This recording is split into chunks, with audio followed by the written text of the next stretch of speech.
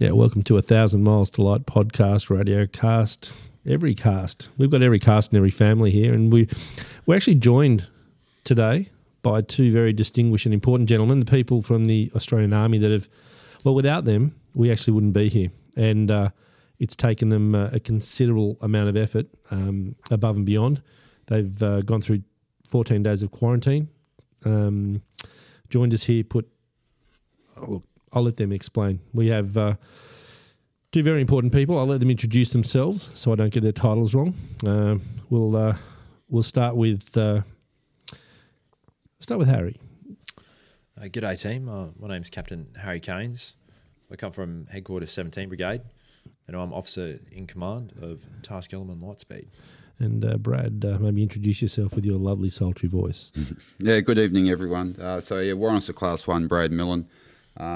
Also from Headquarters 17 Sustainment Brigade, and so my role here is what's called the CSM, or the Company Sergeant Major, and that role just entails enabling the boss, Captain Harry Keynes, and making sure all of the 1%ers are done, looking after some logistics, catering, transport, and all the stuff in the background that enables the boss to concentrate on his planning and executing the mission. So I'll start with you, Harry. In normal everyday duties, this isn't what you would normally do. Maybe take us through what you do in the Army and the importance of your role. Well, that's an interesting sort of question. The way an officer's job plays out really depends on where they are, what their appointment is, so what their responsibilities entail. For me at the moment, most of my work revolves around making sure other people are trained. But when this job came down, it was a chance to do what I do best, which is get out and command a team. So this is a small team in this instance, and get out there and provide effect. It provides a lot of job satisfaction. That's what officers sign up to do, is command people out of the office. What a lot of people don't realise is a layman would say, hey, look, it's just a bunch of runners running around an army base, and why would the army want to take on something like that? What we've learned is it's actually not about the task, it's the processes that are involved in the task. Take us through the similarities and also what makes your role when you deal with the civilian population very important. You're going to have to rephrase that, Gordo.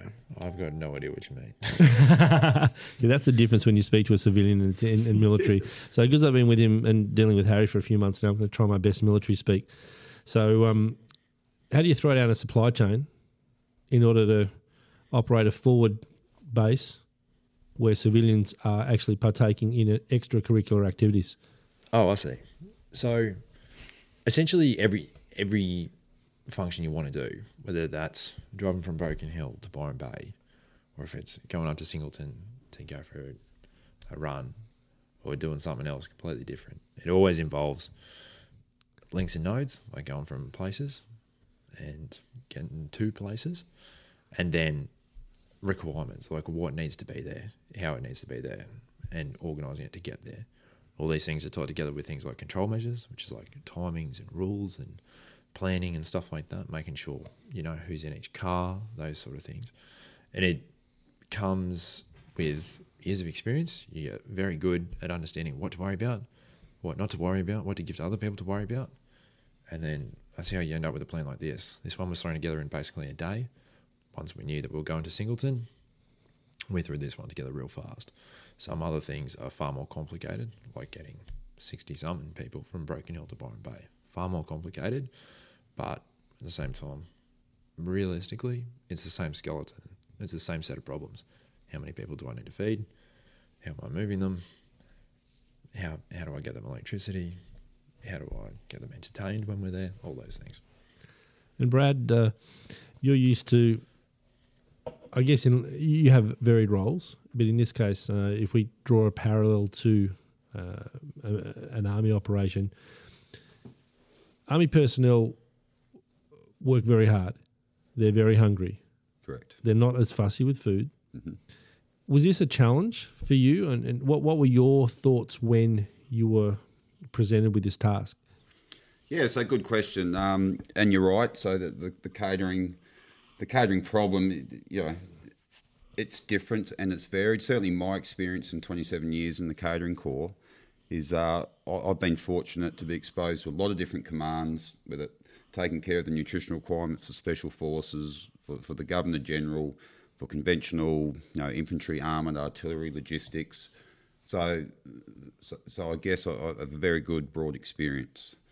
And like Captain Harry Keynes said, this isn't really that different, just there are some unique specialty requirements that I haven't been exposed to before.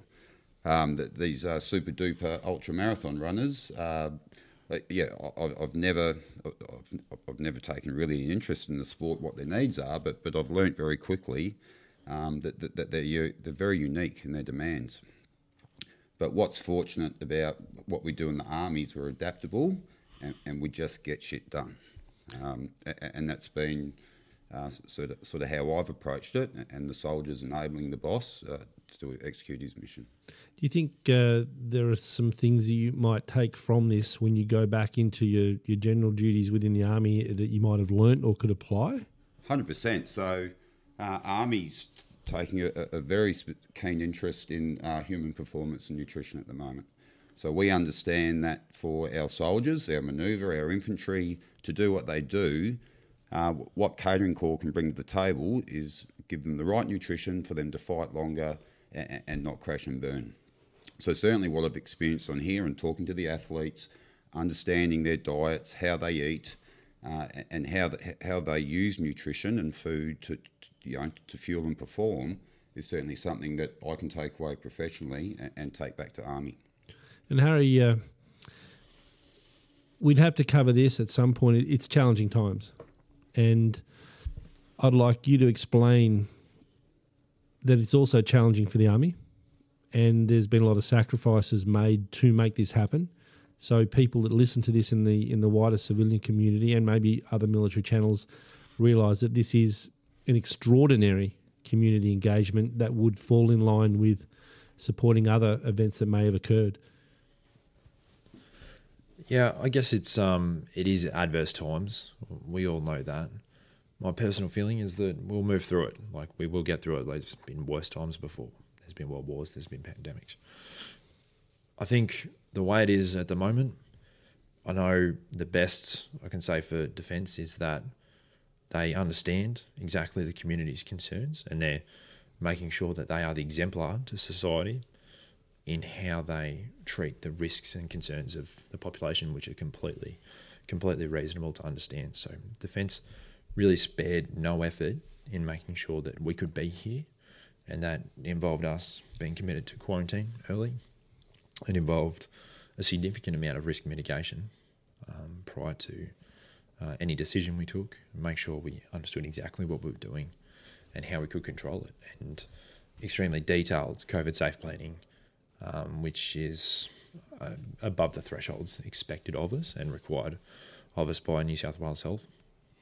I think the fact that we are risk adverse in that fashion, we do seek to make sure that we treat as much risk as possible. I think it makes us a very progressive and forward-thinking organisation to make sure that we don't cause undue risk. And we can kind of see, ironically, that there has been outbreaks in the locations we would have gone to, and this is breaking news today, that had we been there, the primary concern would have been that was us. Even noting that we're very much COVID negative, that was always going to be the case with our risk control system.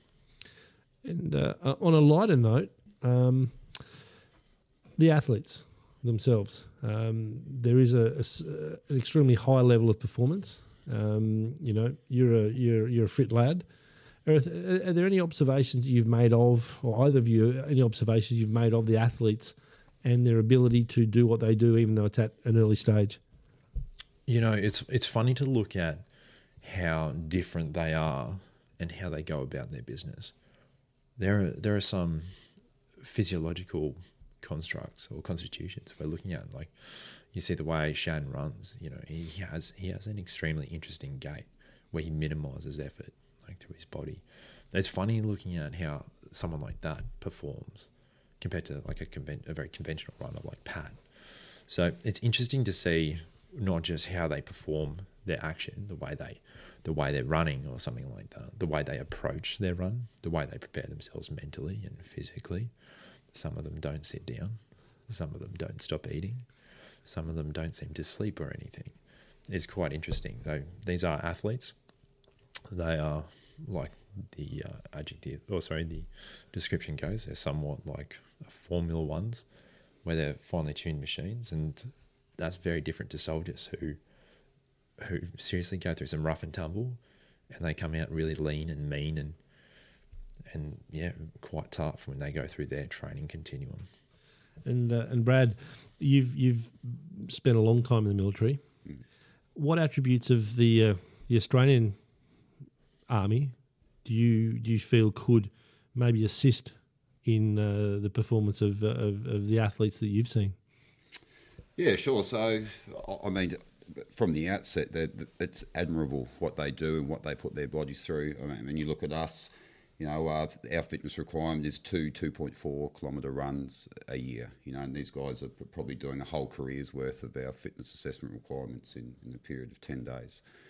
So that's very admirable. So you talk about values and traits. One thing I've noticed, and it's not a negative thing, but so I imagine, and I've sort of had a little bit of background on these ultramarathon runners. It's an individual sport. So they're by themselves. I don't think they've had a lot of time exposed in teams or time in teams. And my observations are this is a new concept for them, doing this as a team event. Army, we're all about teams. Like as individuals, we don't work. As a team, we get the job done. So that's probably one observation, a trait that I certainly think that they could learn from us in how to do teamwork better. Well, we're coming to the end of our podcast, but look, it goes without saying that you are in the most positive way, gentlemen, and it's been extraordinary meeting you both, and I hope all our listeners can appreciate what has gone on. So on behalf of the 1,000 Mile to Light team and the wider crew, thank you, and thank the Army. That's bye from me. Thanks for having us. Thanks. Thank you.